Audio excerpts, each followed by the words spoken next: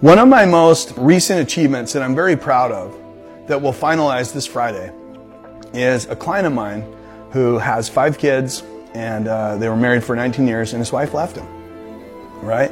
And he reached out to me and was like, what do I do, right? And the first thing I said was, hey, this is good news. He's like, what? He's right in the middle of crying, angry, back and forth, right?